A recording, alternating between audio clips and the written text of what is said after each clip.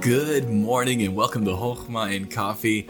Hopefully you've got yours in hand. I just got a little coffee grinder not too long ago and ground up some fresh beans. And man, nothing can beat that. And so super excited about my coffee. Hopefully you're enjoying yours today.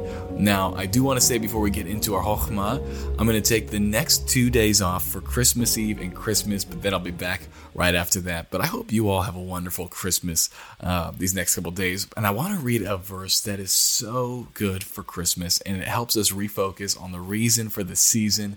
And it's Matthew chapter 1, and I want us to look at verse number 23. And it says, "Behold, a virgin shall be with child, and shall bring forth a son, and they shall call his name Emmanuel," which being interpreted is God with us. Friend, what a thought that God would be with us. From Genesis chapter 3 onward, we had this great separation from God. Our sin separated us from him.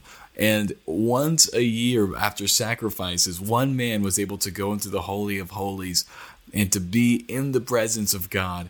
And it was a fearful thing. And the separation from God was felt. God was so distant. And yet God didn't want to stay distant. He wanted to be among us. And so he became one of us. And friend, that is one of the most beautiful things, that our God would humble himself to put on human flesh, to live among sinful people like you and I, so he could take our sin upon himself, friend, and die in our place. And so, friend, as we think about Christmas, remember this: the God who feels distant became one of us so that he could rescue you and me. Well, I hope you have a Merry Christmas, and I'll talk to you in a couple days.